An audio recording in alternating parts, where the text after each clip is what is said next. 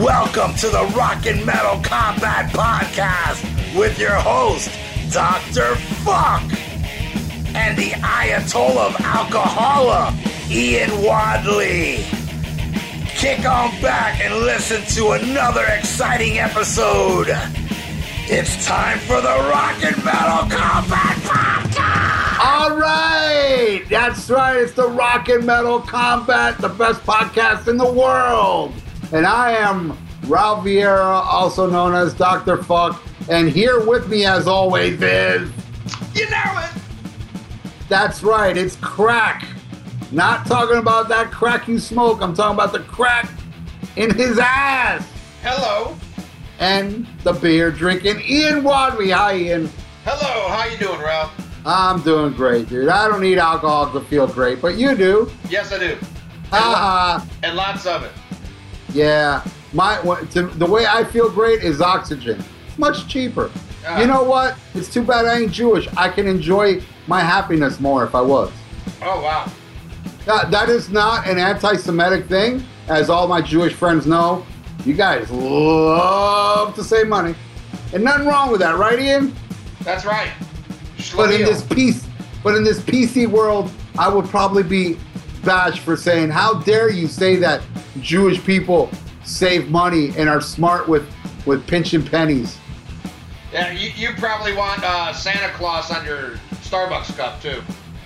Well, oh, you know what? Before we get into the news, I don't even know what the fuck this is about. I see little snippets, but it seems to be something I don't care enough about to actually go and read an article. What's the deal with Starbucks cups? So supposedly what I got out of it, because I'm kind of like you too, I didn't read too much into it, but they used to have like Santa Claus and reindeer and shit on, during the holidays on their cups. And, right. And now they just have Christmas colors as to not like just make it like a Christian season. As for instead of saying Merry Christmas, the Happy Holidays kind of thing. Uh-huh. And Christians are up and roar because, god damn it, you got to have, I don't know what the fuck Santa Claus has to do with Jesus, other than the fact that there would be no Christmas in 2015 if you didn't have a gimmick like Santa Claus, you ask me. But, yeah, people are up in arms over that, It's part of that, you got to say Merry Christmas. You can't say Happy Holidays, Well, to quote my friend Kevin Warhalf, did you know that Santa is Satan spelled backwards? I've heard that. But I'm not a good speller.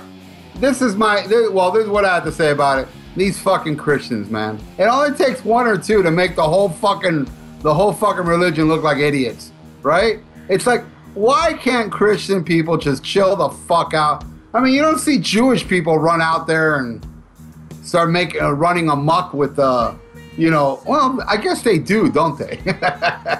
There are a handful of Jewish people that's anti-Semitic and this and that, right? They're all fucked, you ask me. I mean, if you're over the age of 12, grow up. That's my opinion. That's my opinion. But, everybody takes this shit so fucking personal, and all I say is grow up, man. If you can't take shit like this, how the fuck do you leave the house in the morning? If you can't handle shit like this, if this really fucking, upsets you, Jesus Christ, get a fucking life. How ironic, you just said Jesus Christ. I know, right? Well, what I got to say about all religions are good as long as they all behave.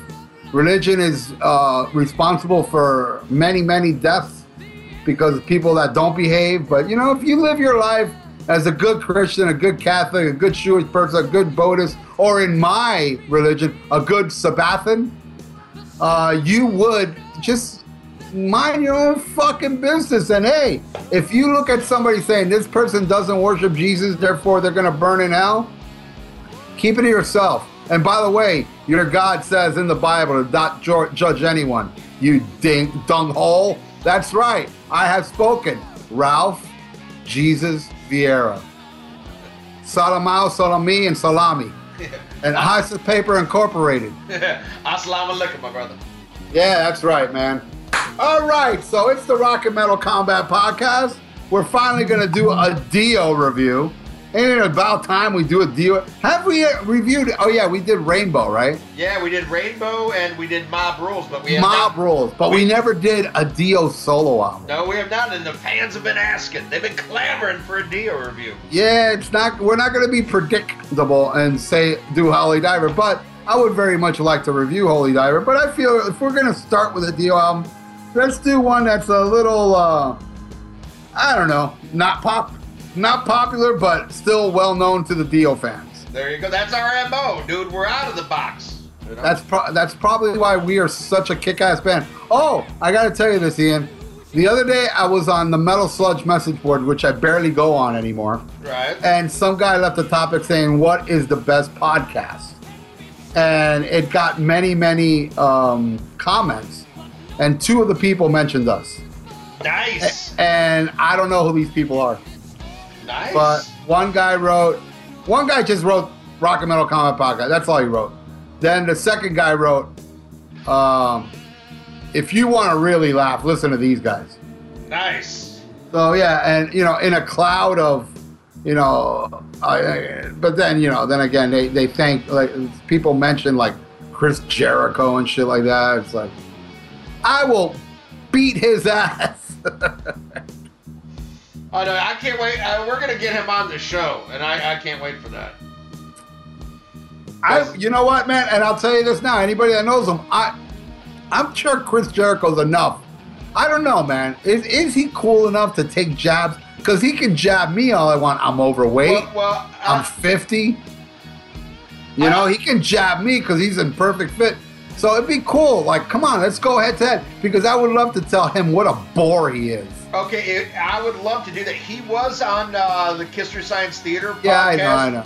And he was great, but he wasn't like he is on his podcast. But he's one, like, as much as I want, like, sponsors and stuff like that, and would love to make a buck off of this, if I have to turn it into what he does, then I don't want it. Exactly. Thank you, Ian. You see, you finally said something intelligent, bro. When it comes to this show. Because can we talk about this? We should be open to everybody, shouldn't we? Yes. All right, let's do. We're not going to get too much in depth, but Ian is a little disappointed that we're not bigger than what we are, and I try to explain to him that we are bigger than I ever thought we would be, but Ian wants more, and I don't blame Ian for feeling this way, but for Ian to say what he just said, like, "Hey, man, if I got to turn into that guy to get more fans, then I'd rather not do it." That is a great attitude, Ian. And with that attitude, we're going to end up beating the fuck out of Chris Jericho eventually. Oh, it's not so much like the fan. I would like a sponsor. I'd like to get paid for I got good news. I do have a sponsor. Oh boy.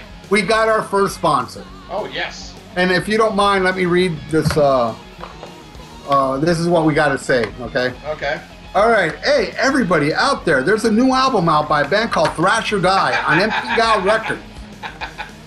It's very well received by the community of metalheads, and you can get your copy now at www.miamimetalmerchant.com. And now, for you people that do not like CDs or vinyl or any of that crap, because it's going to come out on vinyl, we are now on iTunes. Yes, well, not we. Our sponsor, Thrash or Die, is on iTunes now.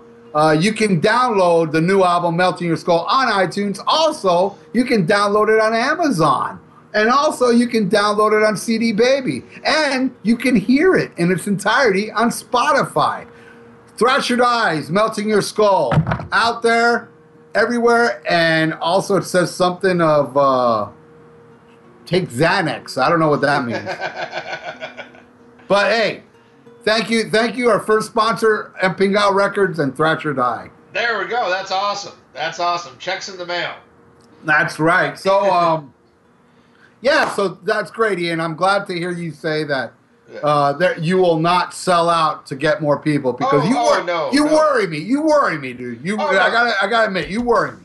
I'll tell you, no, I want this podcast to be the biggest it can because I believe in us, because I do believe with all my heart we are the best podcast. And no offense to other podcasts that influenced us and ones that we love, but I believe we have something here. I just want to reach a larger audience because I believe once people hear this, there's no turning back, dude. You know? But I would never compromise what our show is, because that's why we have the fan following that we have. Is because of who we are, how we are, and what we do. And that I would never change for nobody. Yeah, I got to tell you, and you also got to think that, you know, I mean, this is just me speaking. I hope you don't find offense to this, but fuck sponsors. I don't want no fucking sponsors. Shove your fucking what is it that they fucking your Jiffy Lube up your ass?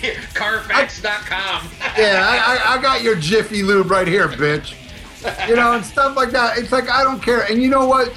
Sponsors look down upon salty language. So fuck them. Well, it depends on how big you are, because there are some explicit podcasts that have sponsors, but you already have to be famous. Yeah, you see, that would be great if we get sponsored by, I don't know, fucking POV porn company. Dude. That would be the shit. Chico's Bail Bonds. I still want Chico's Bail Bonds. Oh yeah, from Bad News Bears. But can you imagine? It's like, hey, we got a sponsor now. We have we have a sponsor from POV promoting their new album.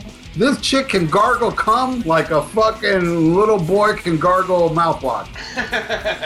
You know, how cool would that be to have like sponsors like that? Yeah, I would have no problem doing a commercial for that. We got to keep with the filth, and maybe we'll end up getting like, you know, Ron Jeremy's greatest hit.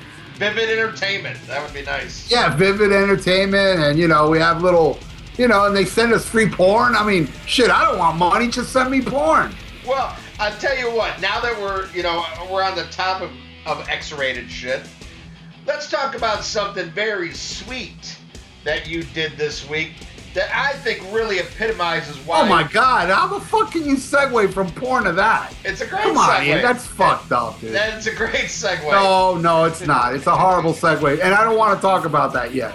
That's when we get into discussion of flowers and bumblebees and nice little cool, sunny fall day, then we'll go segue into that. But for now, since we're talking about porn, I hope that we get a lot of fucking porn where chicks lick black ass. Hello. Thank you. All right. All right. Now can we segue into nice round? Wait, no, hold on. So today I went to this doggy park, right? And it was like such a beautiful fucking day. And I saw the most adorable little like Boston Terrier. Like, he was looking this way and that way and every way, and he was just so cute. And he came up to me, and I with my foot, I touched the little doggy little water thing, so like the little water fountain, and he drank out of it. And it was beautiful. So go ahead, tell your story now. All right. Well, here's something very special you did. That once again, this is one thing that our fans really seem to love and respond and talk about a lot, which I appreciate. And they say, that's how accessible we are with the fans, you know, that, you know, we talk to them, we interact with them, but you did something above and beyond this week, and that is you made a special birthday call to one of our super fans' daughters. That was just adorable. And well, you also gotta say this little girl is a huge fan of Thrasher Die. Yes. There's a video of her headbanging to Fatal Fury, and her dad made it known that she's a big fan. I mean, obviously she's a big fan of Thrasher Die because he saw her reaction to my voicemail. Let me go back. Nate, our buddy Nate, the guy with the big bushy face. Let's not get into that. Okay. But our buddy Nate was he wrote me a message. He said, "Hey man, look, I don't mean to bother you or anything, but you know my daughter. I mean, I'm not going to go into details, but let's just say, you know, her daughter hasn't had the greatest year. You know, some unfortunate things have happened. So, you know, and it's her birthday coming up, and he was wondering if I can leave her a voicemail, just wishing her a happy birthday." So I said, "Sure, man, no problem." And I did, and then he played it for her, but he filmed her while she listened to it, and she just sat there and listened to it, and then she grabbed a towel and covered her face and started crying, and then he sent another video where she was just bawling, you know, uncontrollably because of my message. And then the third video is her calling me, so I actually got to speak with her. And then, you know, after I spoke with her, she ran again to, you know, this girl that was in the room, and started crying again while Nate took the phone and thanked me. Now, this is something that you haven't seen yet, and I haven't even told you about this, Ian. Her birthday is today as we're doing this show. It's Wednesday. Yes. And he said to me that what she really wanted was me doing a video to her. But I guess, I don't know if Nate was too embarrassed to ask me or whatever. But he said, yeah, she wanted a video of you, but I got her this. And I go, dude, I'll do a video. So yesterday, I grabbed my video camera and my acoustic guitar and sang her an original song called Happy Birthday Lady, because that's what they call her. Her name's not Lady, but that's her, I guess her nickname. Right. So I played her Happy Birthday Lady on acoustic guitar and sent it to Nate, and she must have seen it by now, or she's about to see it. So expect another video. But I think this one won't make her cry. It'll make her smile, But I don't know. But yeah, I did that for her. I'm awesome. That's incredible. And I want to apologize to Nate, because he asked me to do it too, but thanks to the new subway law, I'm not allowed to talk to children. I don't get it, but it's a law. Well, that, and also you can't live near any of them, right? Yeah. Oh no. Well, if I do, I gotta knock on their door. Yeah, you gotta tell them. That's why the government put you above a bar. That's right. That's right. But no, in all seriousness, that was a beautiful thing you did for this girl, and she was so happy. And I just want to say thank you, Ralph, because I think that's incredible. Hey man, I let me tell you something. I have never in my life seen something so awesome. That because believe me, I've had so many, people like send me all this nice stuff, but that one, it was like very inspiring to me. It was like, wow, because when I left that voicemail, I had no idea. She would I didn't even think about it, but if I was to think about it, she'd be like, oh, cool, that nutty guy with long hair and wish me a happy birthday. Yeah. But the way she reacted, it was like, whoa, man. I mean, I know what it's like to be Justin Bieber now. You know what I mean? Right. And, when you did the same thing for Justin Childers and he cried, I was like, this is really pathetic. But when you did it for this sweet little girl, it was just adorable. It was an adorable moment, and you should be commended, brother. That was very, very nice of you to do. Well, thank you. And just so you know, when I did that for Justin Childers, I had a sweet little girl in mind as well when I did that one. All right. Well, you want to get into some news? I say we get into some fucking news. All right. Well, let's follow this up with an up-tempo track. I'm just kidding. We have sad news today. Horrendous news. Yes, and that is Dolores Rhodes has passed away at 95 years old. God bless her. And, I know in the Ozzy episode I made fun of the song D. I'm still not a fan of it, but I love the sentiment. It's his mom. It's awesome. She always championed her son and helped keep his legacy alive. She seemed like a very, very sweet woman, and sad to hear of her passing. Yeah, and she was like, and you saw in those various interviews, I mean, she really thanked Ozzy and Sharon for keeping his memory alive. But, Ozzy even said, like, the funeral, how she put her head up, like, to the sky. It's like, man, losing a child, Oh, I couldn't imagine.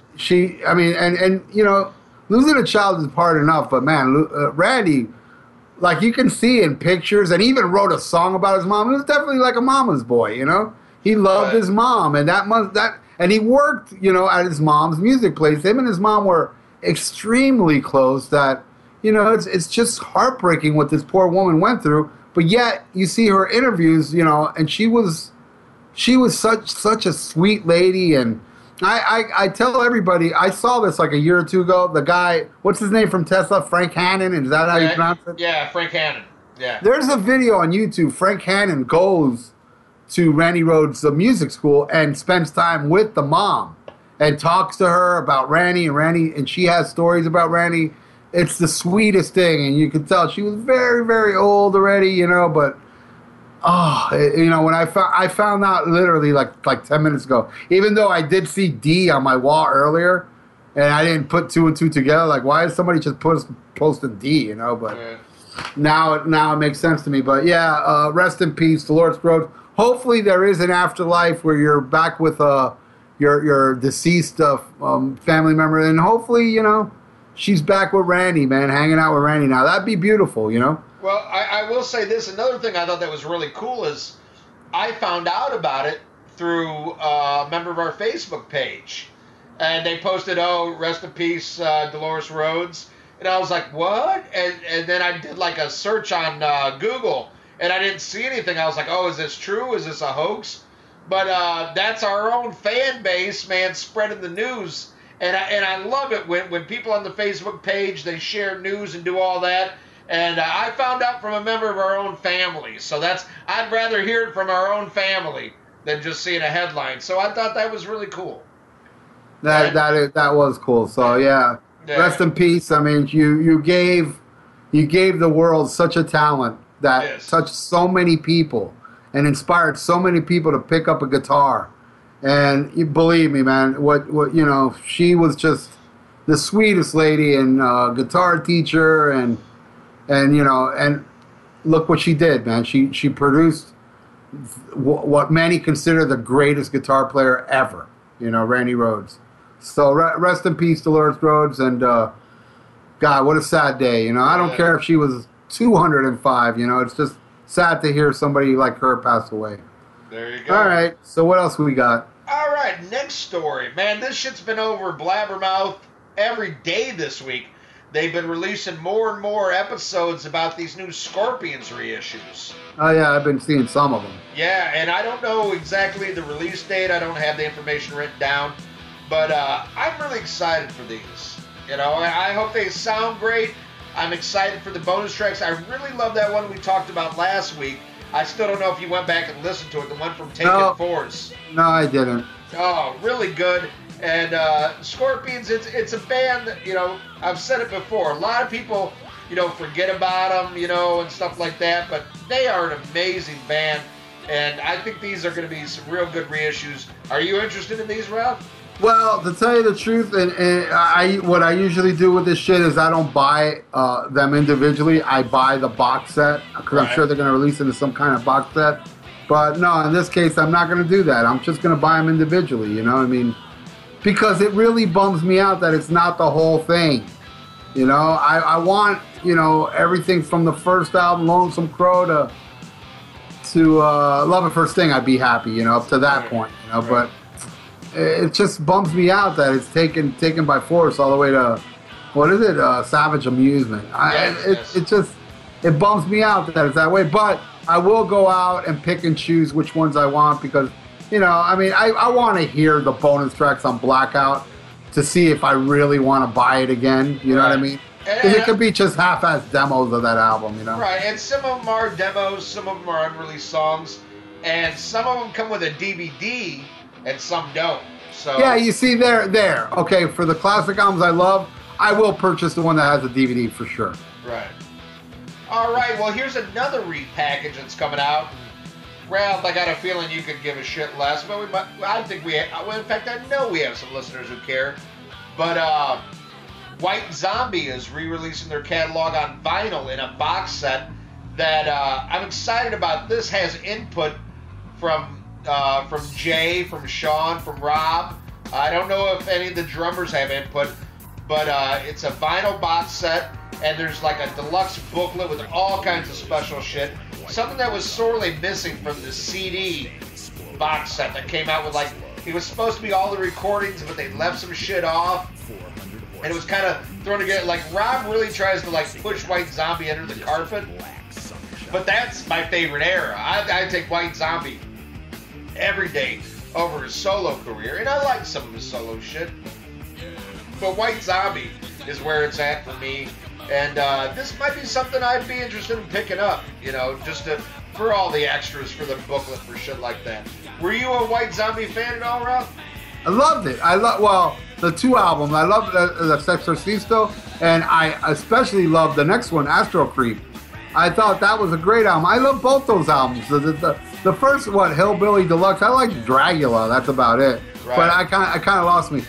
Am I going to run out and buy a vinyl box set? Nah, I probably won't. But you know what? I can see myself buying those two separately on vinyl because I think they're both great albums. So yeah, I am a White Zombie fan, not fanatical, but those two albums I dig, and I still hear them from time to time, especially Astro Creep. I think that one was extremely solid, and it was like, I thought it blew away the Sexorcisto big time. I don't know. I still prefer the Sexorcisto, but I love them both. But it's funny, like Rob said in an interview, he goes, when we play the White Zombie songs, he's like, you know, a lot of the younger fans don't know it. It just seems old and dated and weird. I'm What? Like, yeah, and I'm like, you mean good? Because that's the best shit you ever did, motherfucker. I mean, I'm sorry. I just saw Rob Zombie a few months ago, and it was a great show, a really good production and everything.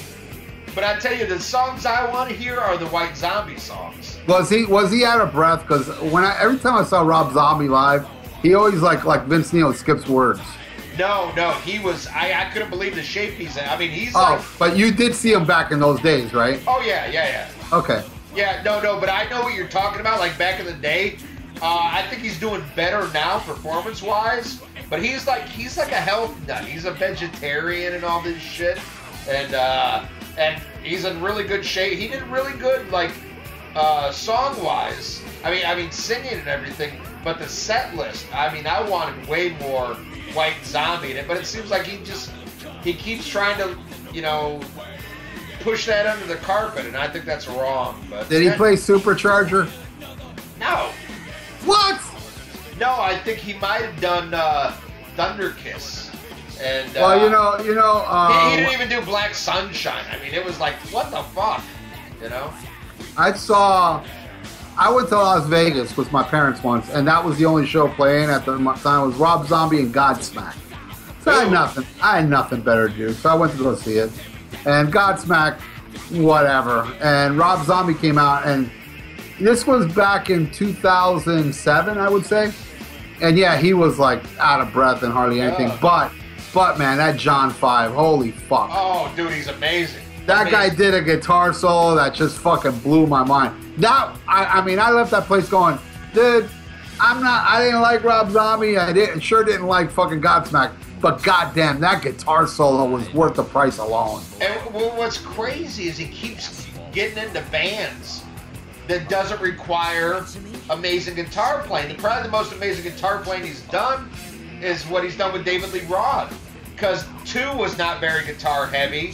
Marilyn Manson wasn't guitar heavy. Rob Zombie's not guitar. I'm glad he does his solo albums because this dude is an amazing talent.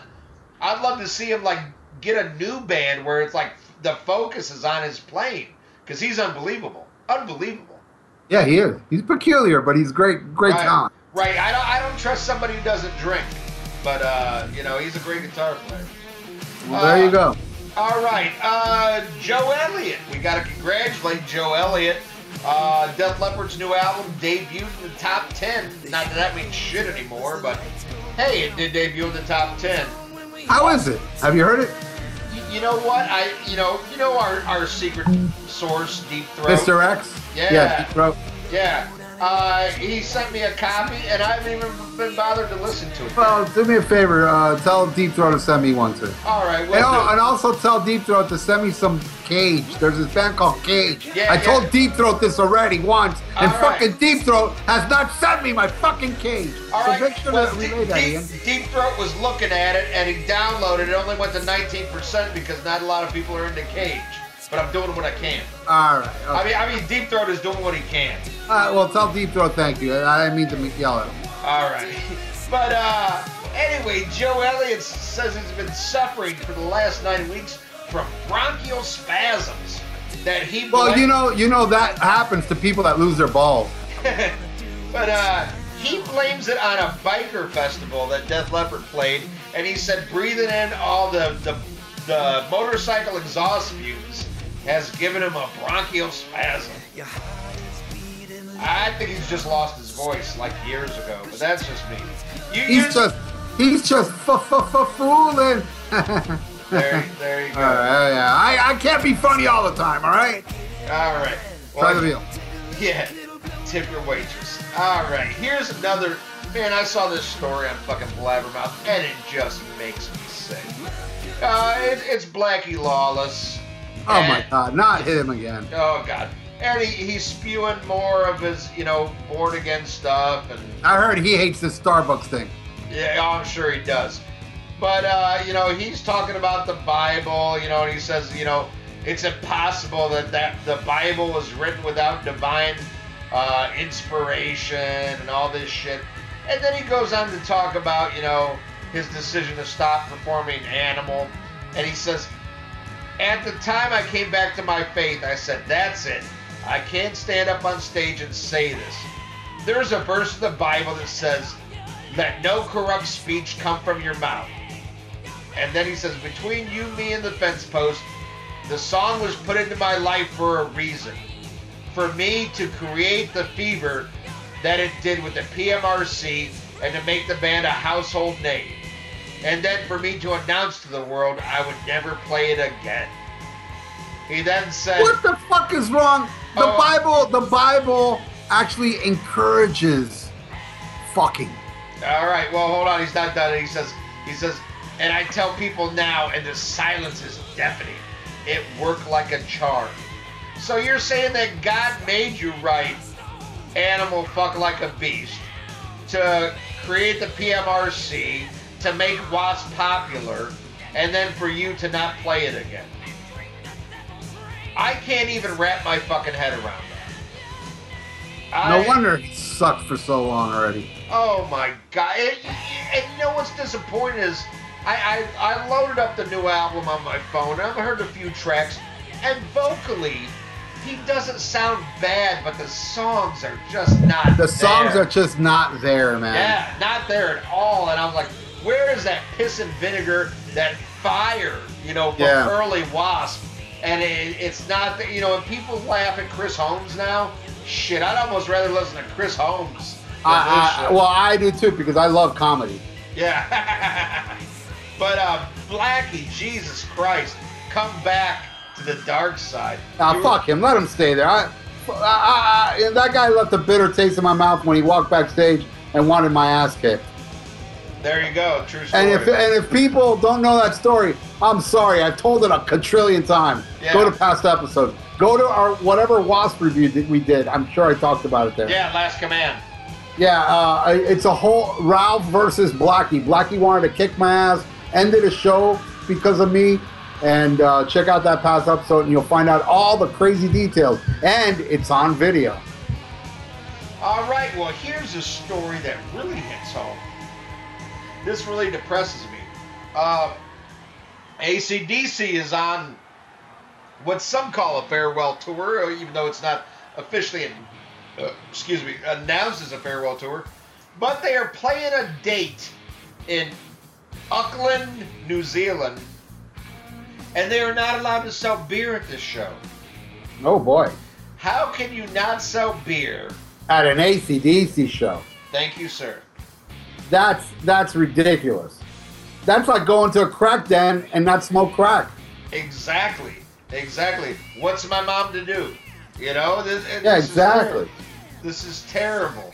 There, I just farted. That's my tribute to that one. Oh man, that's just wrong, and it's un-American. Even if it's in New Zealand and they're an Australian band, that's just un-American. That's like the Rock and Metal Combat podcast with two sober people. Yeah, that boat don't float. I'm gonna tell you that right now. All right, so I feel bad for all the fans in Auckland. What are you talking about, man? People are gonna be doubly drunk, and they ain't even gonna go in. They'll be passing out by the time they get to the gate because everybody's gonna be drinking outside. Exactly. That's gonna be a hell of a tailgate there. I'm telling you, boy, that's the stupidest shit ever. Sell beer inside. That way, some people will make it inside to watch the show. All right. Well, here's some positive news that little follow up on what we talked about last week. Dr. No from Bad Brains is no longer in critical condition. Ian, I'm sorry to say this, but I edited that part out.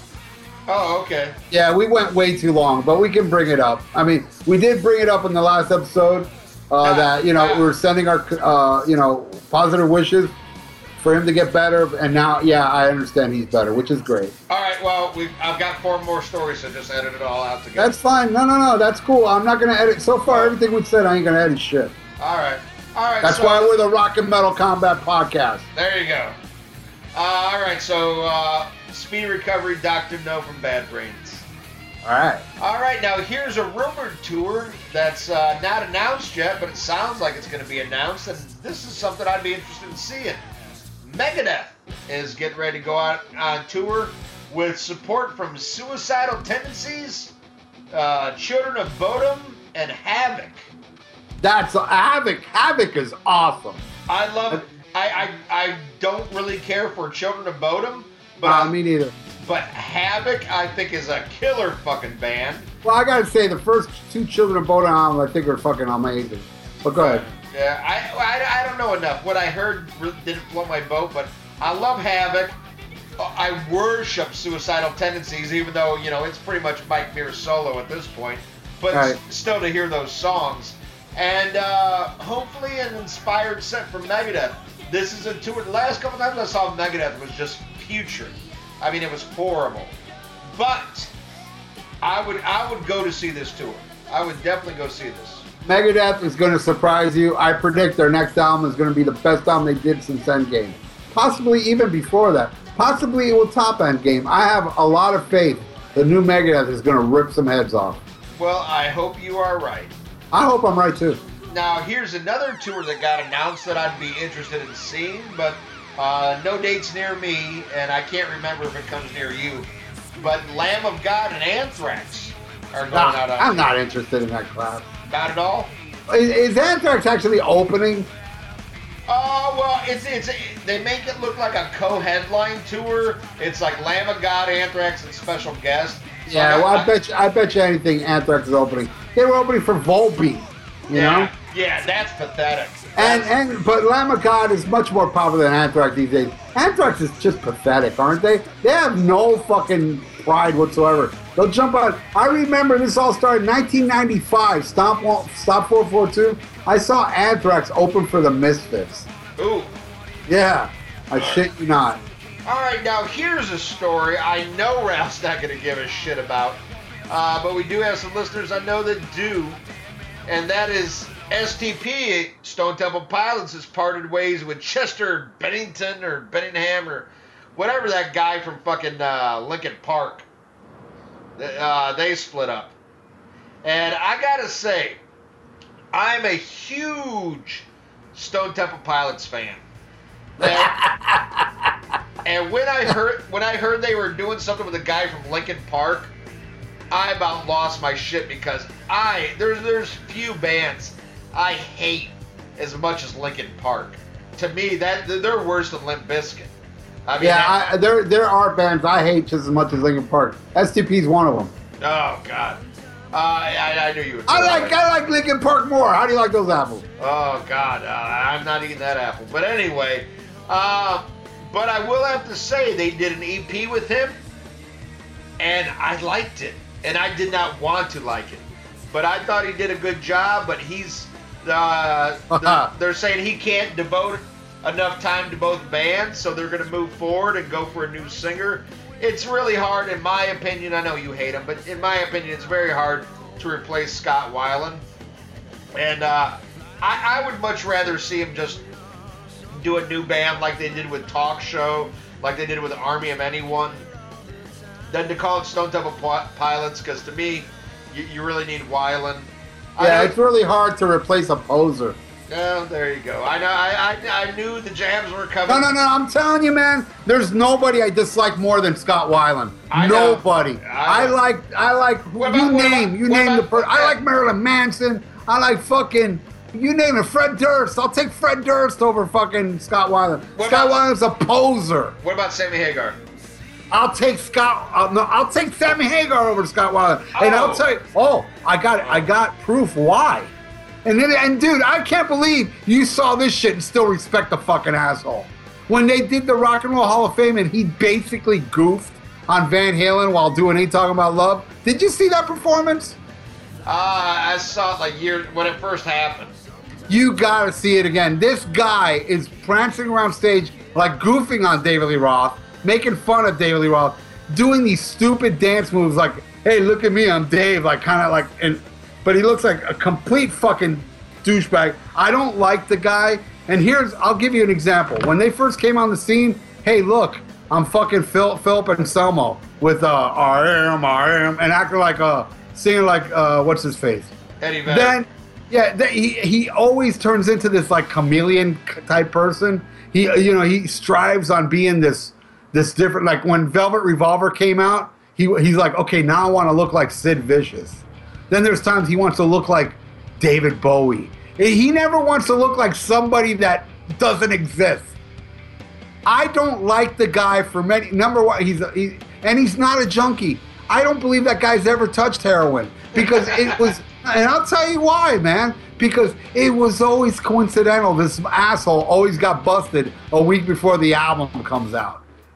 Every time SDP was releasing an album, this guy either got busted for heroin, a DUI, or beating up his chick, whatever the fuck. Then he joins Velvet Revolver, same thing happens. Right before the album comes out, I think that was the DUI story. He always got arrested to get his name in the press. I honestly don't believe the guy's a junkie. I think he's full of himself. And we heard like these recent stories how people actually paid money to meet this dipshit and he treated them all like shit. Yeah, that doesn't surprise me though. The guy just seems like he's so fucking full of himself. He's such a fucking idiot. And I've seen that interview with him and Howard Stern. He is a complete fucking douche nozzle. And fuck him. I'll take Sammy Hagar over Scott Weiland. There's nobody I dislike more than Scott Weiland. I'm serious, man. At least Sammy Hagar is like, Jimmy Buffett 24/7. Alrighty. Well, there you go. I love his music. I don't know how he is personally, but I am a fan of his music. Well, I can't argue with you and the millions of people that do like his music. That's fine. I'm just saying, as a human being. Yeah. I mean, I can't get into his music, but that doesn't taint the way I feel about the guy. Right. Because, dude, I hate a lot of people's music, and I don't hate those people. Well, no, by all accounts, he is a fucking prick. But And if he was to die tomorrow, I would not wish, but I will snicker. No, I'm just kidding. Well, maybe I'm not. I don't know. All right, well, let's end this on a positive note before we get into the review. This is two people we both love and admire, and that's Brad Whitford and Derek St. Holmes. I am so excited about this, but I just know it's not coming nowhere near us. It's going to be one of those New York, Chicago, LA shows. You're right. There's no demand for this shit, but it's awesome. Oh, yeah, and, will the album live up to it? I got a feeling it's going to be pretty goddamn good. I think it's going to be amazing because Brad Whitford has probably been dying to fucking write some kick-ass music. Hell yeah. And he's a major talent. He blows Joe Perry away as far as a guitar player. And Derek St. Holmes can still fucking sing his ass off. Oh, Derek St. Holmes is a fucking monster, man. He's one of my favorite singers from the 70s, hands down. Stranglehold, baby. Oh, yeah. Death by Misadventure, Dog Eat Dog. The guy has serious pipes. Well, Ted sung Stranglehold. No, he didn't. That was Derek St. Holmes. Do your homework, motherfucker. You sure about that? Yeah, Ted only does that part where he goes, sometimes you want to get high. That's right. That's the only part Ted, and actually Ted talked a little bit. But that whole song, The Stranglehold, that's Derek St. Holmes, motherfucker. Just what the doctor ordered, that's Derek St. Holmes too, man. Oh yeah, that's definitely Derek St. Holmes. Anyway, I'm excited about it. And, man, if it comes near you, that's a show I would definitely check out. Let me tell you something. The first time I saw Ted Nugent was the Scream Dream tour. Derek St. Holmes was long gone by that point. Yeah, is that when he had Charlie Hunn was singing? I think so. And, and that show was Pat Travers and the Scorpions open. Oh, wow. Animal Magnetism tour. Then I saw him on the Nugent tour with Carmine Appice on drums. Then I saw Ted Nugent a couple more times. And then like in 88, he had he released an album called If You Can't Lick 'Em, Lick 'Em. And he was playing this place called Sunrise Musical Theater. And, I love Ted Nugent. I don't give a fuck about his politics. Well, back then, he kept his mouth shut. Anyway, I go see this tour, Can't Lick 'Em, Lick 'Em. And he comes out playing fucking Just What the Doctor Ordered. And it was fucking Derek St. Holmes, man. Oh, that was awesome. I was like, holy fuck! Derek St. Holmes is back. Even though I've seen Derek St. Holmes several times after that. I think I got to see. What did he? You did. If you were at the Kiss Farewell tour, that was Derek. That was Derek St. Holmes. Yeah, yes. Yeah, that was awesome. That's the only time I ever saw Sweaty Teddy. Was Really? the Kiss tour? Yeah. And he kicked ass, didn't he? Yeah, I had a chance to see with Damn Yankees, and I passed because I wasn't feeling that shit. Right. But that's the only time I got to see him, and if that's the last time, I'll be happy because at least I got to see him, and it was a mind-blowing show. I mean, it really sounded good. It was all the hits. Yeah, that's all he does. It was awesome. And Ted Nugent, let me tell you something. Some of his later albums, man, you'd be surprised how good they are. Like Crave Man. Have you heard that album? I haven't, but I haven't listened to it. It's really good. You'll be surprised. And Spirit of the Wild is a good album. Love Grenade. They're all great albums. His later. Let me tell you something. I'm a big fan of the 70s stuff. I mean, right. I don't like Weekend Warrior as much as you do. So I like the shit before that. I love Weekend Warriors. Man. Well, I love, Need You Bad and The Weak Child Attack. Tight Spots, Good Friends, and a bottle of pill, or bottle of wine. Oh, well, I'll listen to it. I'll give it another shot. We need to review that. We need to review that, and we need to review Intensities in 10 Cities. I'm down for that. I love Intensity in 10 Cities. And I gotta tell you, man, in my top 5 greatest album covers of all time, Weekend Warrior is in there, man. Oh. I love that fucking... And I remember that pinball machine. You remember the Ted Nugent pinball machine? No, I never saw that. In the 70s, Google it, there was a Ted Nugent pinball machine that was the Weekend Warrior album cover. It was badass. But, man, one thing I will tell you, I don't know if you watched the new series, Ash vs. the Evil Dead. No, I've been hearing good things about it, though. Oh, it's amazing. And it's all, like, Deep Purple and fucking Ted Nugent music in it and everything. And, man, they play Journey to the Center of Your Mind. And that guitar solo is still one of the best, most electrifying guitar solos I've ever heard. If any of our listeners don't know, his first band, Amboy Dukes, just go to YouTube, Amboy Dukes, Journey to the Center of Your Mind. That guitar solo will blow your fucking mind. It's amazing. The man is one of the greatest guitar players. And to see Ted Nugent live, man, to watch him perform that guitar solo, Stranglehold, it's just mesmerizing. And you know what I love about Ted Nugent? He's been playing it for 50 years now, and he still plays it note for note like the album. He doesn't do no little extended jam or whatever. No, he keeps faithful to it. And you know what, man? That's the way to play that song, because that song is so fucking awesome. That guitar solo is so awesome that if you change one note, it just ruins the whole thing. I love Ted Nugent. I don't care about his politics. Actually, there's some things he says that make sense to me, but then there's some things he's just a little too asinine. See, to me as a person, I feel about him like you feel about Scott Weiland. But I love his fucking music, dude. I love his patriotism. Yeah, well, to me that's bullshit patriotism, but I love his music. But let's get into this fucking album. We've been newsing it for a while. And let's talk about the fucking voice of metal, Ronnie James Dio. All right, let me grab the tape because we recorded this months ago, and let's tack it on right now. Here we go. All right, let's get into the review now with Ronnie James Dio's band Dio, and their 1987, was it? 87, yes, 87. 1987 release, Dream Evil. And this one features a new guitar player, Craig Goldie, who was in Jafria, right? Wasn't he in Jafria? Yes, he was, and Rough Cut. Rough Cut, but did he actually play on, was he like in Rough Cut like Jakey Lee was in Rough Cut? They were just there, but they didn't do any recordings? Yeah, he was after Jakey Lee. I'm not sure if he's on record. I know he's on record with Jafria. He's on the first Jafria. Yeah, that I do. That I did know. Yeah, I'm aware he was in Rough Cut, but man, I don't know, man. It's like saying, yeah, Jakey Lee was in Rat. You know, it's like, nah, man. You know, he was in the band, but you know, if he didn't record the album, any recordings like the official releases, it's hard for me to call him a member of Rough Cut. He was a member of Jafria. Right. All right, and but everybody else is still in the band. Wasn't that Greg? How do you pronounce that keyboardist's name? Claude Schnell.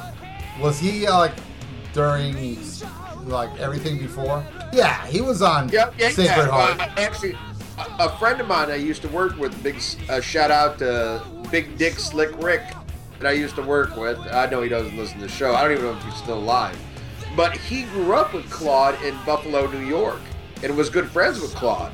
And got to go see a lot of, like, when Dio would come around the Buffalo era on the the early tours, he would get to go backstage, and he was a big big fan and a great friend of Claude. So big shout out to Rick. Very cool. Yeah, I know he was in Sacred Heart because he's in the King of Rock and Roll video. Anyway, what do I think of this album? I think I'm going to reserve my judgment when we go into the songs. But I can tell you I was a big Dio fan, like I am today. So obviously when it came out, I ran out and bought it. I saw the tour. It was with Megadeth and Sabotage at the West Palm Beach Auditorium. And man, Dio live, man, back then he really did give you a show. The Dragon being the most popular, but honestly, I think the Last in Line show was the best stage show he ever did. Better than the Dragon. This is also the last album that features Murray, the mascot, the devil. Yes. Which I don't understand. Why did they get rid of him? It makes no sense to me. He was cool. Well, there was a lot of bands that I was surprised gave up their mascots. Especially Motley Crue. Right, but I mean, like, of course the most famous is Eddie with Iron Maiden. But you had, and I don't know if, like, they didn't want to be tagged as a Maiden ripoff, but, Motley Crue had Alistair Fiend, Megadeth had Vic Rattlehead, why they ever gave him up. Like, he should be on every Megadeth cover. And Murray should be on every, Dio album. I think he was, in a way, on Lock Up the Wolves. It's kind of like, to me, I still, in my mind, I think it's Murray, even though, it's a, a hooded cloak. But I love mascots, and I love that kind of theme through album covers. And I wish more bands would have stuck with it. Was Murray on Sacred Heart? I'm trying to think. On Sacred Heart? No, you just see, like, the dragon's hands holding the heart kind of thing. Okay. All right. Well, anyway, okay, you go into it. I already talked about enough. All right. This was the first Dio studio album that I was waiting for. I first got into hard rock and metal.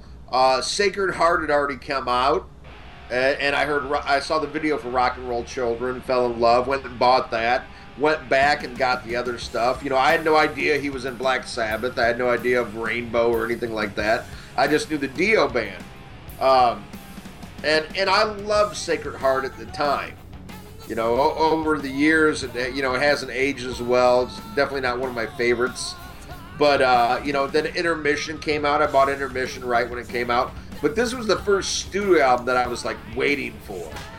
And, I'd see the ads at Hit Parader that it was coming out. And, man, I was not disappointed. I love this album. A lot of, spoiler alert, a lot of people shit on this album. A lot of people shit on this album. To me, it is my third favorite Dio album. I absolutely love it, and what a special time. It was a weird time, because I think Dio was kind of weird in the mix, because 87 was all about, Bon Jovi, Motley Crue. It was definitely more the glam stuff than it was traditional metal. And here's a guy putting a traditional metal album out in the midst of all this glam shit. But I love it, but we'll get into it track by track and see what I think. Ralph, why don't you start out with the title, well, not the title track, but the first track, Night People. Night People! The first song I heard off the album. This was on Metal Shop, the only show with teeth. It premiered this song as the new Dio, Oh, we have new Dio, and they played Night People.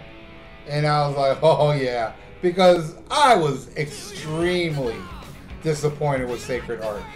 When it came out, I was like, oh man, this ain't as good as Last in Line or Holy Diver. Looking back, I do still love King of Rock and Roll. I have a fondness for Hungry for Heaven, even though it's very commercial. And I love the deep track, Another Day. But the rest of it, meh. But this album starts off with a song I like a lot. Night People is, it's... I guess it's just Dio being Dio. But, again, and I've explained this, and yes, I already did a review for not only Dream Evil, but I did a review for every single Dio album on my The Eternal Idols YouTube page, which I went back and watched my episode on this album to refresh my memory of what I thought back then, see if it changed. And no, not a lot has changed. This is one of the standout tracks. My favorite song, I don't know, pretty up there though. I love Night People. It's got a great riff, vibe, heaviness, kind of mid-tempo, kind of fast, a little on the fast side. And what I love the most about Dio is those fucking lyrics and that voice, Do you like the dark? Do you like the way it moves? I mean, that's so Dio. It's like, what the fuck does that mean? I don't know what that means, but it's fucking cool. So, opening track. Oh my God. Yes, I love this. Awesome song. I love the driving riff of this. It's just like fast chugging. It is Dio by the numbers. You've kind of heard it before, and so much on par with the first two albums. I agree. Why don't you take the title track? All right, the title track, Dream Evil. Oh my God, do I love this song. Again, this is one that kind of gets overlooked. Doesn't get as much praise as, Holy Diver, Last in Line. But I think it's right there. It is a step below, but it's right there with them. Amazing track. It's not the epic track, which I find kind of funny, for like the title track. It's not like, like the longest song or anything, but it's perfect. It's perfect. It sums up the whole album. And I think Greg Goldie fits in great on this. I'm not the biggest Greg Goldie fan in the world, but I love this album. But the other stuff that he did later with Dio, I wasn't so keen on. I kind of checked out after Strange Highways. I mean, I still have all those albums. I still love them and listen to them. But to me, Strange Highways was the last solid Dio album. But Greg Goldie on this album, I thought he did an amazing job, especially for the background that he came from. He was known for doing, lighter stuff like Jafria and Rough Cut. But this is great heavy metal. Love the title track. What do you think, Ralph? It's very reminiscent of Blackmore. I feel that main riff, the way that song starts, it could be like the 1987 version of Man on the Silver Mountain.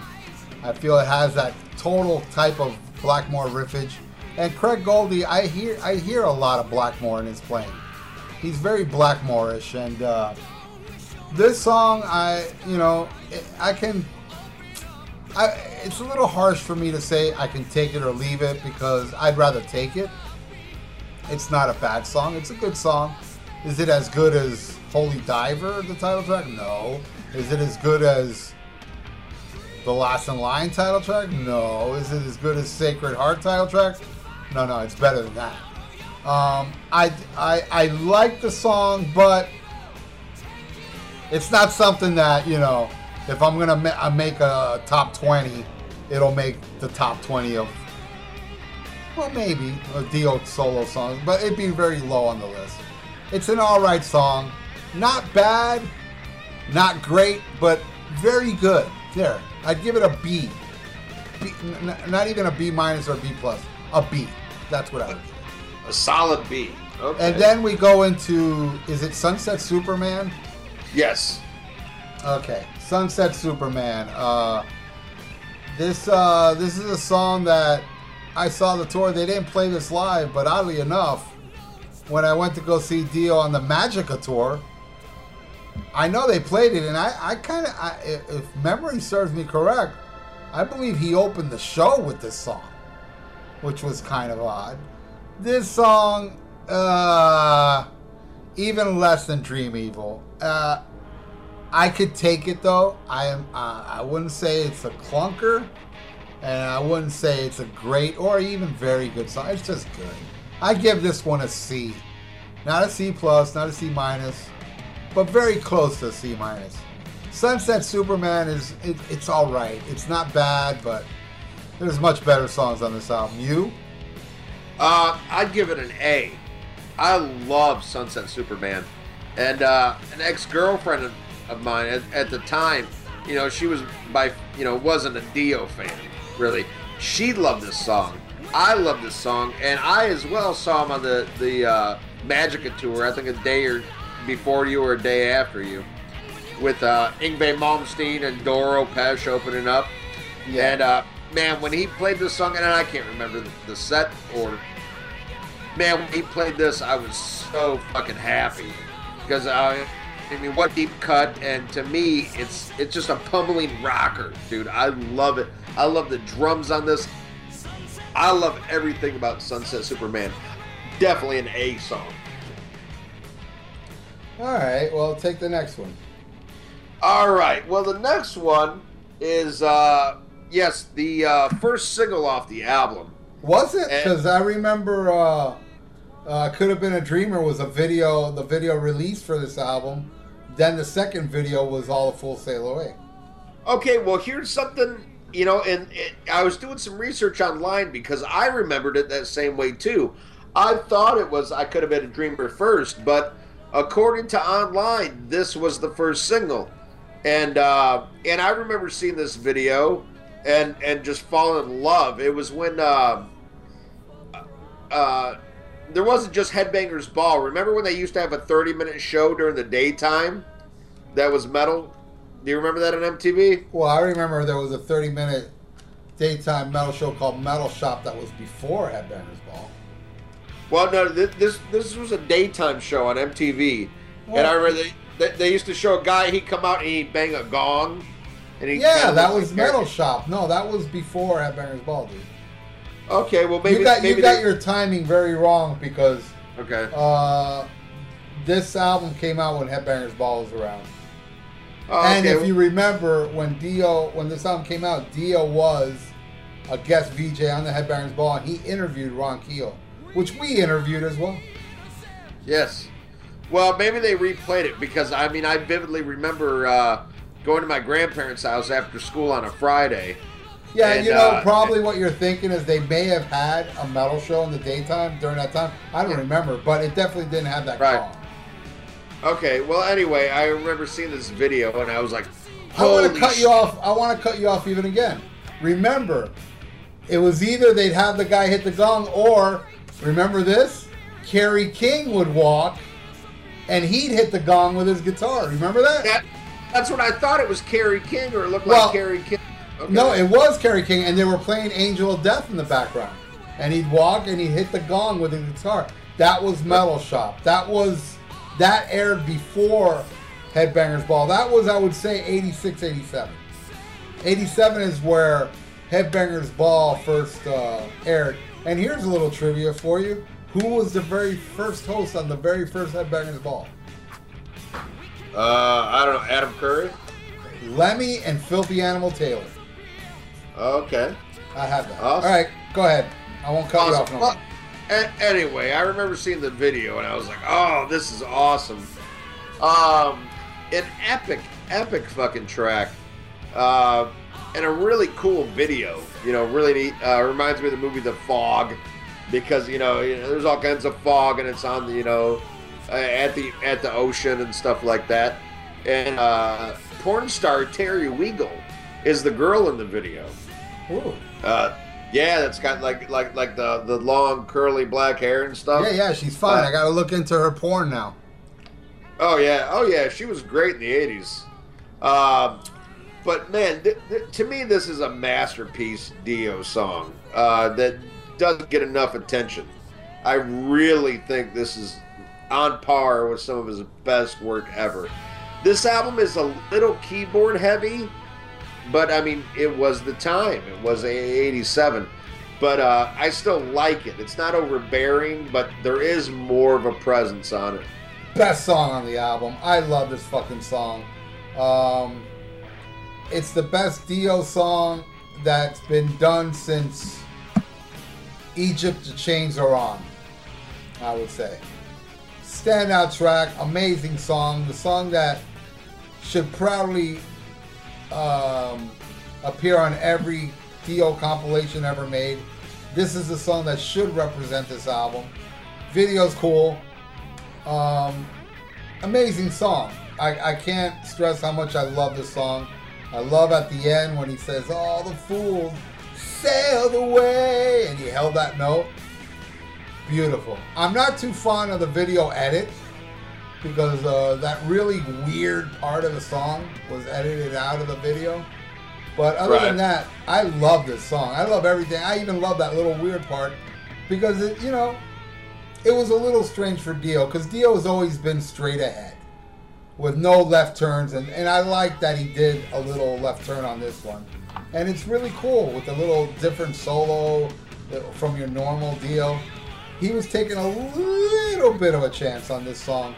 And for me, it worked. And the keyboards really work on this song. I think this song deserves to be keyboard heavy for it to have that motif. I think that's the word correctly for it. All the Fools Sailed Away is an amazing song. We are the innocent. I love the lyrics of this song. I love everything about it. Fucking God, don't you miss this guy? Hell yes. I miss him so fucking much, man. I'm serious, man. I think all the time, man, what would Dio be doing? What would he be saying now in these songs? Because everything that guy would say was he painted pictures with words better than anybody. You don't know what the fuck the song means, but it means a lot. You know what I mean?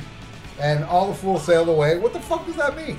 I don't know, but listen to those lyrics and it paints a picture in your mind. The guy was a freaking genius. All right, why don't you flip the album over, Ian? Now, the first song on side 2 is Naked in the Rain. And I fucking love this song. This is a great deep track. Wasn't a single. I don't know if it was played live or not on that tour. I didn't get to see it. Yes, it was. But awesome. I love this song. I love the solo on this. This is definitely my favorite Greg Goldie album. I shouldn't say it's the only Greg Goldie album I like. But I think he sounds great on this. I dig the solo on this. Naked in the Rain, a great track to me. What do you think, Ralph? Yeah, I love this song. Probably my second favorite song off the album. When they played this song live, they went, that's when Craig Goldie did his little guitar solo in the middle of the song. Then it went back into the song. Actually, you can see the live version on YouTube where it was aired on MTV. MTV had it wasn't really a Dio concert. Well, it was, but it was kind of like a Dio special where Dio was being interviewed and then you go into songs like, you can see Dream Evil live, Naked in the Rain live, and I can't remember what else. I think We Rock and stuff like that. But yeah, there is actual Pro Shot live footage of them doing Naked in the Rain live. And yeah, I love this song, Two Faces on Fire. Again, what I keep repeating myself about Dio is like he paints pictures with words that are just so awesome. Two faces on fire, Are we just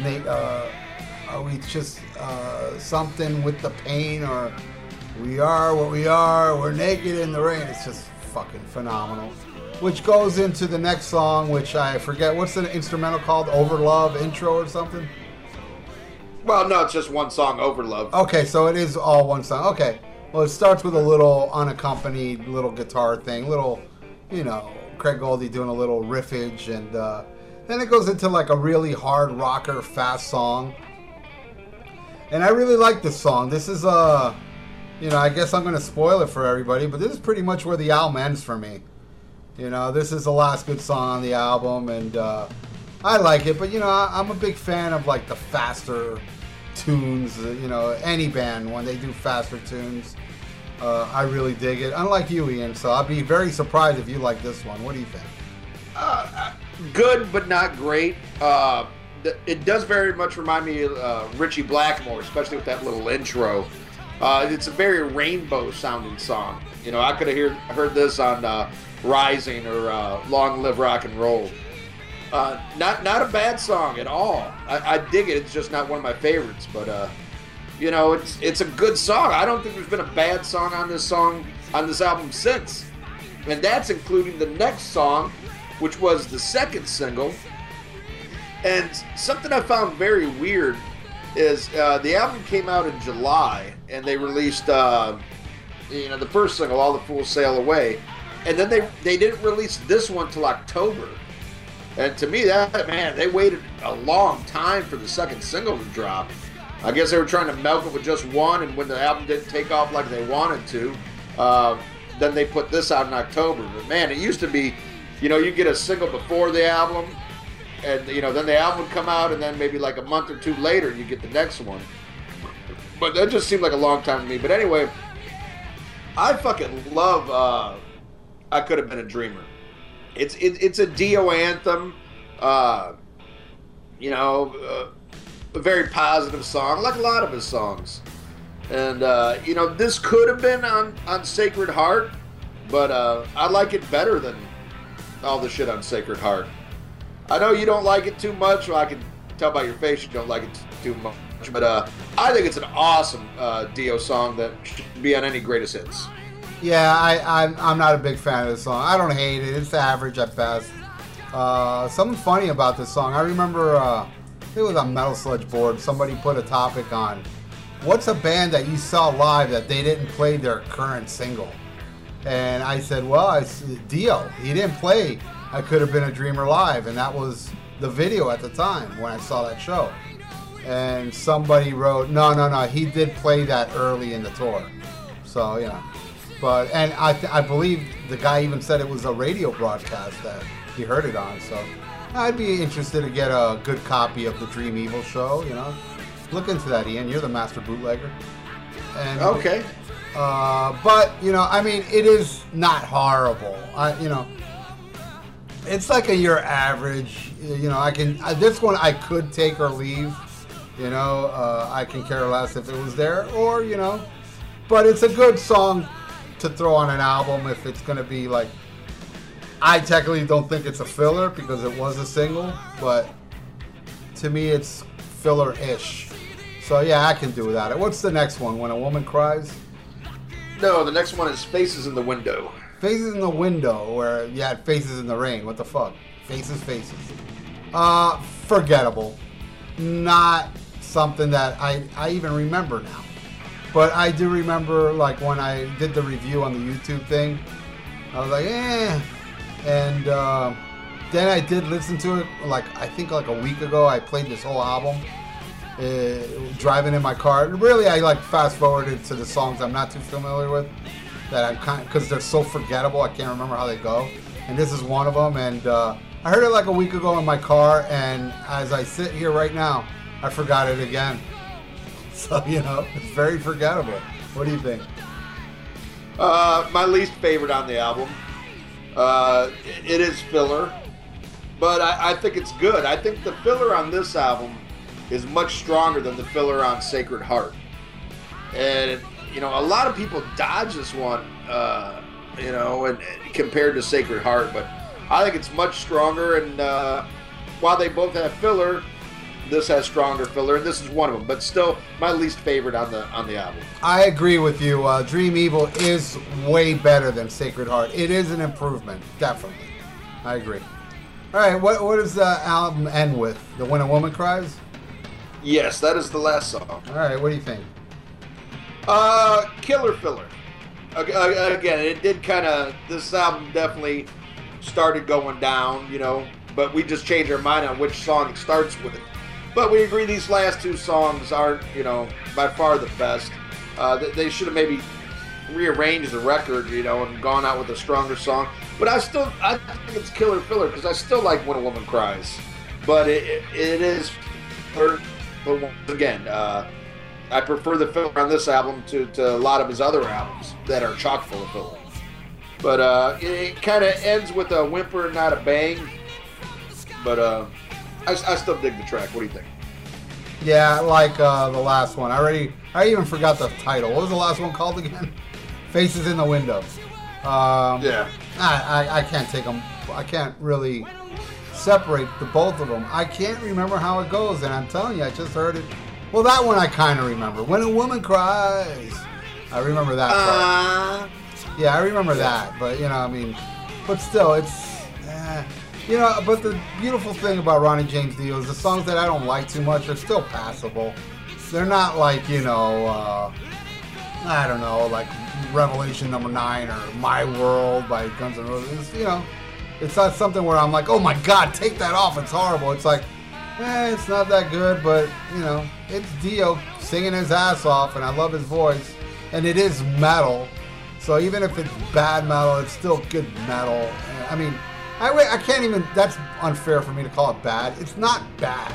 It's just there. You know what I mean? That's just the only way I can do it. So that wraps up our review on Dream Evil. And before Ian throws you the facts on this album, the charts and all that crap, I want to say, looking back on this album, I hold it very fond. I think it is great. It's a great return for Ronnie James Dio. Dio did go on record to say it was a very unhappy album to do. He said that the rest of the band was not crazy about Craig Goldie being in the band.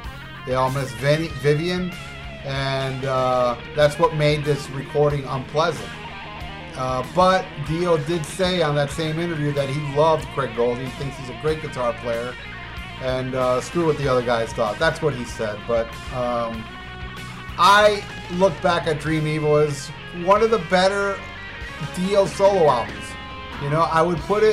I would have to say it is my fourth favorite, right behind Holy Diver, Last in Line, and Strange Highways. Then I would put Dream Evil after those. And then Lock Up the Wolves I love a lot too, so I'd put that after that one. Alright, so that's my sum up of Dream Evil. Oh, wait, one more thing. There's an awesome band called Dream Evil. And I don't know if they got the name from this album, but oh, they did. Well, I really recommend you guys. I think the album's called Metalized. I could be wrong, but punch up this song called Made of Metal. It's fucking hilarious. There's a line where he goes, "I am so fucking metal, and so is my wife," and then you hear his wife go, "I am his wife," and then he goes, "Shut up, made of metal." It's so awesome. It's fucking awesome. Anyway, all right, Ian, that's all I have to say about Dream Evil. All right, well, Dream Evil was released July 21st, 1987. As we mentioned previously, it was the last one to feature Murray on the cover, and the first and only album to have a weird Dio logo. It wasn't the same Dio logo, and I didn't like it at all. What did you think of that, Ralph? Oh, yeah, I never noticed that till right now. I have the CD in front of me, yeah. But it still spells devil upside down. Right. But, I don't know why he changed that, and I'm glad he went back on future releases to the classic Dio logo. This album really seemed to kind of get lost in the shuffle, and you might have a little bit more insight because you were much more in the metal community at the time. Do you think it was a backlash from Sacred Heart, or do you think it was just like a change in the times to where it was all about like Motley Crue and Bon Jovi in '87? It was more about glam metal than it was traditional metal. What do you think? Well, at the time, it wasn't very noticeable that the shift was taking place because Dio was still playing arenas. I mean, he had to bring a strong package to fill an arena. I mean, he was still playing arenas on Lock Up the Wolves as well. That was the height of the Dio as far as playing arenas. But at the time, I do remember in '85, a lot of people were not happy with Sacred Heart. A lot of people were very happy about that show because I remember when I went to LA in 1985, that's when I saw Guns N' Roses and in a little club, and AC/DC and Yngwie at the LA Forum, and Odin. I've talked about on previous shows all the killer shows I saw while I was over there in LA. The Dio Sacred Heart tour came over here while I was over there, and when I came back, everybody was like, "Oh, you missed the greatest Dio show, the Dragon. It was so badass. You missed it. Blah blah blah." It was with Rough Cut, and I missed it. But then Dio came back on the same fucking tour, but it was called the Intermission Tour. And this is the first time was with Vivian Campbell, so I saw the second one with Craig Goldie and opening act, except Nothing against Rough Cut, but I'd rather see Accept. And I got to tell you, man, I mean, it was a cool show and everything with the Dragon, but it wasn't like as mind-blowing as people made it out to be. I felt like the Last in Line tour was the most mind-blowing Dio solo show I ever saw. Because, you know, they had these big snakes, they had the Egypt, they had the whole Egyptian thing. This was before Power Slave. I don't know if you're aware of this, but the Last in Line came a year before Power Slave. And Iron Maiden pretty much did the whole Egyptian thing, but Dio did it first. And, you know, the chains are on, and then he had these big snakes come out. And I mean, you can see most of it on that special from the Spectrum. Highly recommend that home video. That's, to me, Dio, beautifully shot. That's an amazing, amazing, amazing show. Better than the Sacred Heart one, the Sacred Heart home video, which, and I just want to warn people out there. They did release the special from the Spectrum on DVD, but they called it We Rock, where it brings two shows, and I could be wrong, but I believe the first show is a Holy Diver show, which is phenomenal. And then that special from the Spectrum, they put it on there, but they omitted the opening track, Stand Up and Shout. And how weird is it that the show starts with Don't Talk to Strangers? I mean, come on. It just starts with Don't Talk to Strangers. It just, I don't know, it sucks. The VHS version is the better way to go. I'm very pissed off that they edited that on the We Rock DVD, so be warned. I mean, I'd get it anyway if you can't get a hold of special from the Spectrum, because at least you get the rest of the show. An amazing guitar solo from Vivian Campbell, who's playing a guitar that lights up and he's in the dark. Anyway, so I'm not bashing the Sacred Heart show. It was a good show, but it wasn't as great as people hyped it up to be, and I thought the Last in Line show was a million times better. And yeah, that's it. That's all I got to say. Alrighty, well then let's go into Pick of the Week. And do you have one, Ralph, or should I go first? Oh shit, I did have one, but now I got a brain fart, so go. I did have one. Let me see if I remember. Go. You pick one. Alright, my Pick of the Week is very left turn. It's a Beatles album, and it's one that gets slagged a lot. And I love it. And it's half soundtrack and half singles that were released, and it's Magical Mystery Tour. And I absolutely love this album. I love like every single song on here. Magical Mystery Tour, Fool on the Hill, Flying, Blue Jay Way, Your Mother Should Know, I Am the Walrus, Hello Goodbye, Strawberry Fields, Penny Lane, Baby You're a Rich Man, and All You Need Is Love. I mean, god damn. That's just chock full of fucking Beatles classics. And while the movie, the TV special wasn't all that great, the album certainly is, and I fucking dig it. If you don't have it, please rush out and get this. You will not be disappointed. It's the Beatles' Magical Mystery Tour. Yeah, I love that album. I think that album's awesome. There is a couple songs I can do without. I thought Flying was kind of, I don't know. And what was the George Harrison one? Was that Blue Jay Way? I don't know. The one where he's sitting down in the you know, the home video, which I have on Blu-ray, by the way. I highly recommend that. It was released on Blu-ray, and I don't know if you're aware of this, but that Magical Mystery Tour was slagged a lot when it came out. You know, it was the first quote-unquote Beatle bomb back in the day. But Steven Spielberg went on to say that short film was very inspirational to him as a film student when he was going to film school. It was a very, you know, I honestly think it's just whacked out beyond belief. I don't get it myself, but it's the freaking Beatles, man, and whatever they did, I loved, even if it wasn't that great. But I did like it, even though, what's the deal with John with the spaghetti and the shovel? Spaghetti, yeah. he had a dream about that. He dreamed that, and then he goes, hey, look, I had a dream that I was shoveling spaghetti on a table, so let's film that, you know? Anyway, my pick of the week is an album that really, really went under the radar, not only because, in my opinion, it is the worst album cover ever, but it's from a band that, you know, everybody thinks of their first two albums, and yeah, maybe first three. It's Hanging in the Balance by Metal Church. You ever heard this album, Ian? No, I know of it. And I know the cover. It's horrendous, but man, you gotta listen. There's a song on there called, I think it's called "End of the Age." It is like one of the most epic songs ever written, ever. You know, it's got this really cool acoustic-y intro. It's got this killer vibe. Then it gets really heavy, and it's, you know, lyrics are very, you know, I don't know, they're very heartfelt. They're really good about, you know, the world. There's another song on there called "The Conductor" that's just balls out metal. I think it's a solid album from start to finish. If you want to check out that album, listen, don't look, you know, because that album cover is just so stupid. I think it's the worst album cover ever. And I guess the reason I think that is because it's such a good album that the album cover pisses me off. I'm sure there's worse album covers, but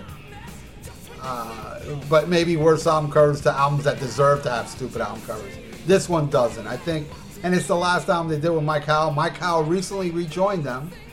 He's back in the band, but, you know, I'm more of a David Wayne fan. I did like Blessed in Disguise.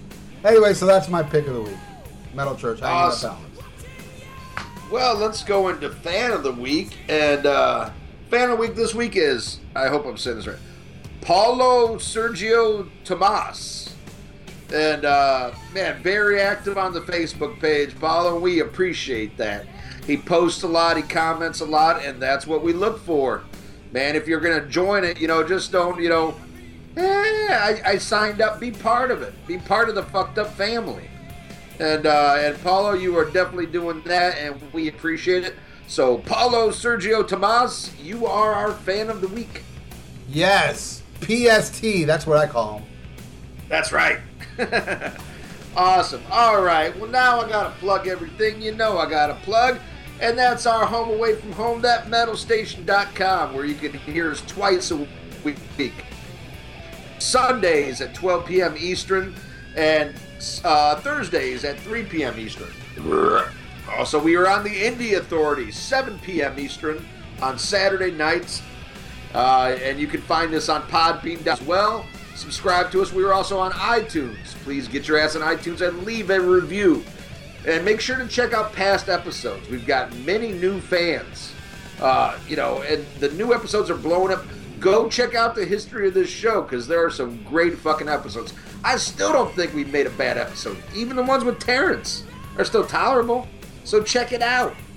And go on the YouTube page, Rock and Metal Combat, all one word. It's another way to experience the show with great visuals in the background. They're really fun. Ralph puts a lot of time into them. They are amazing. So check those out. All right, well, we got some time left. What do you say we play some tunes? Yeah. All right, here comes that big old cock swinging again. I'm going to 1989 with some LA Guns. This is Never Enough.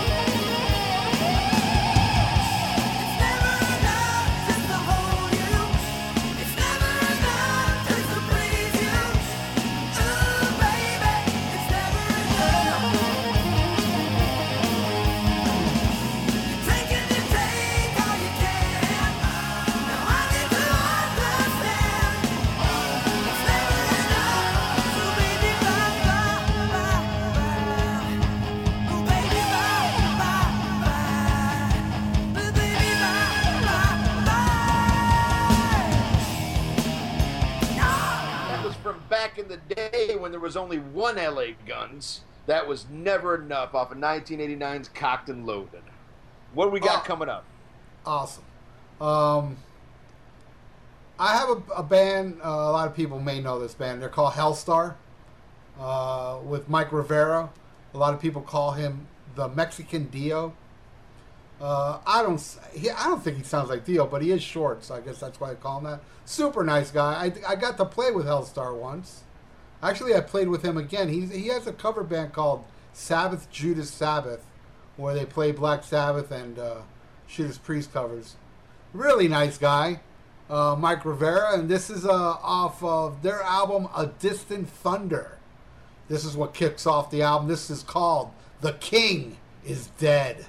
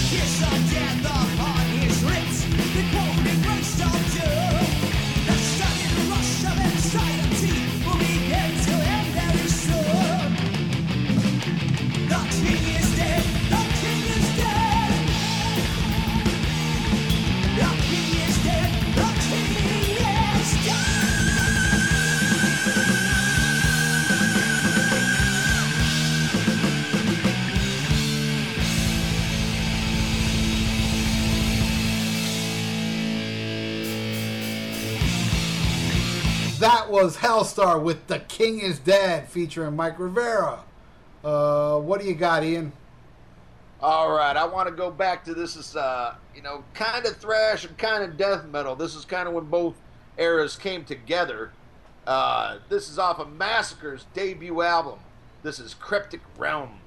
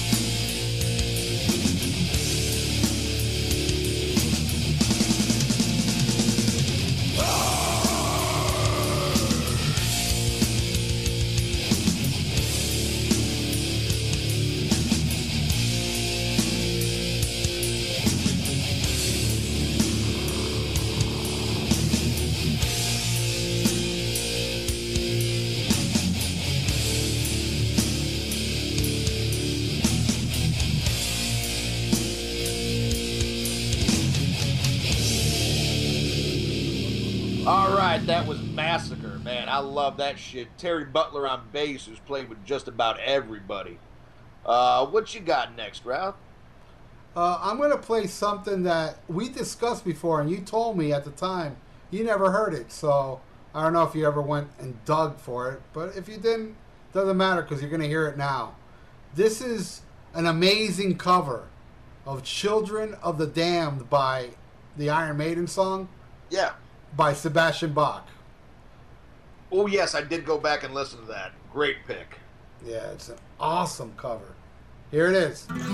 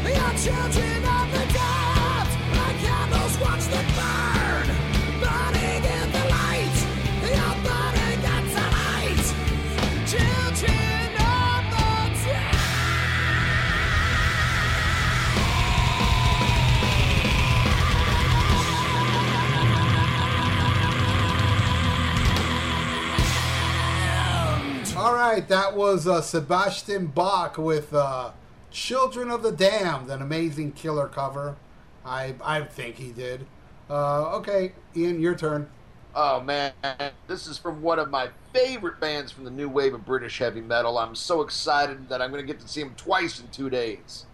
And this was kind of their comeback album after they did, like 2 or 3 kind of commercial cock rock albums. They went back to just playing, the kind of music that made them who they are.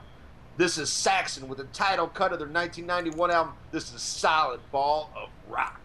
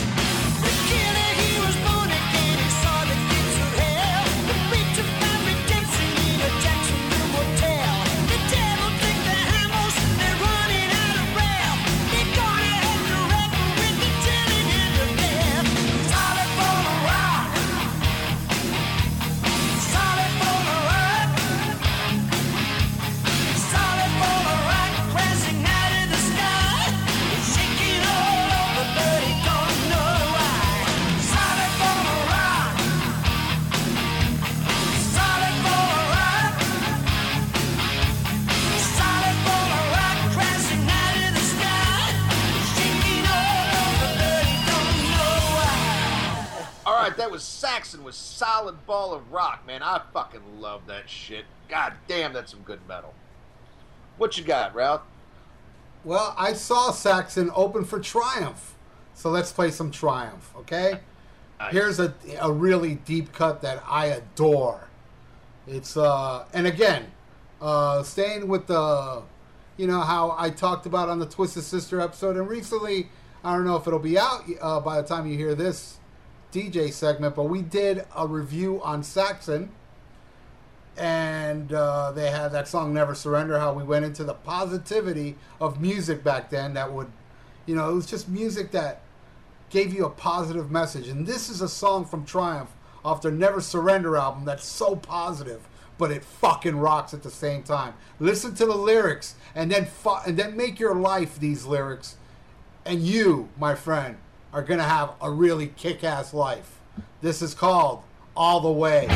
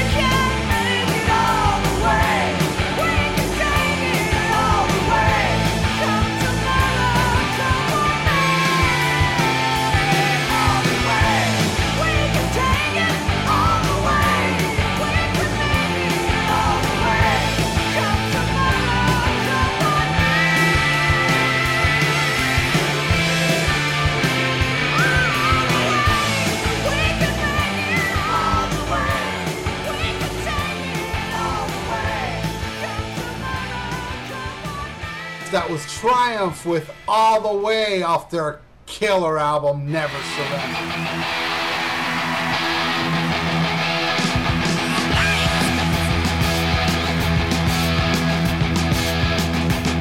I move as fast as I can. I like to get around.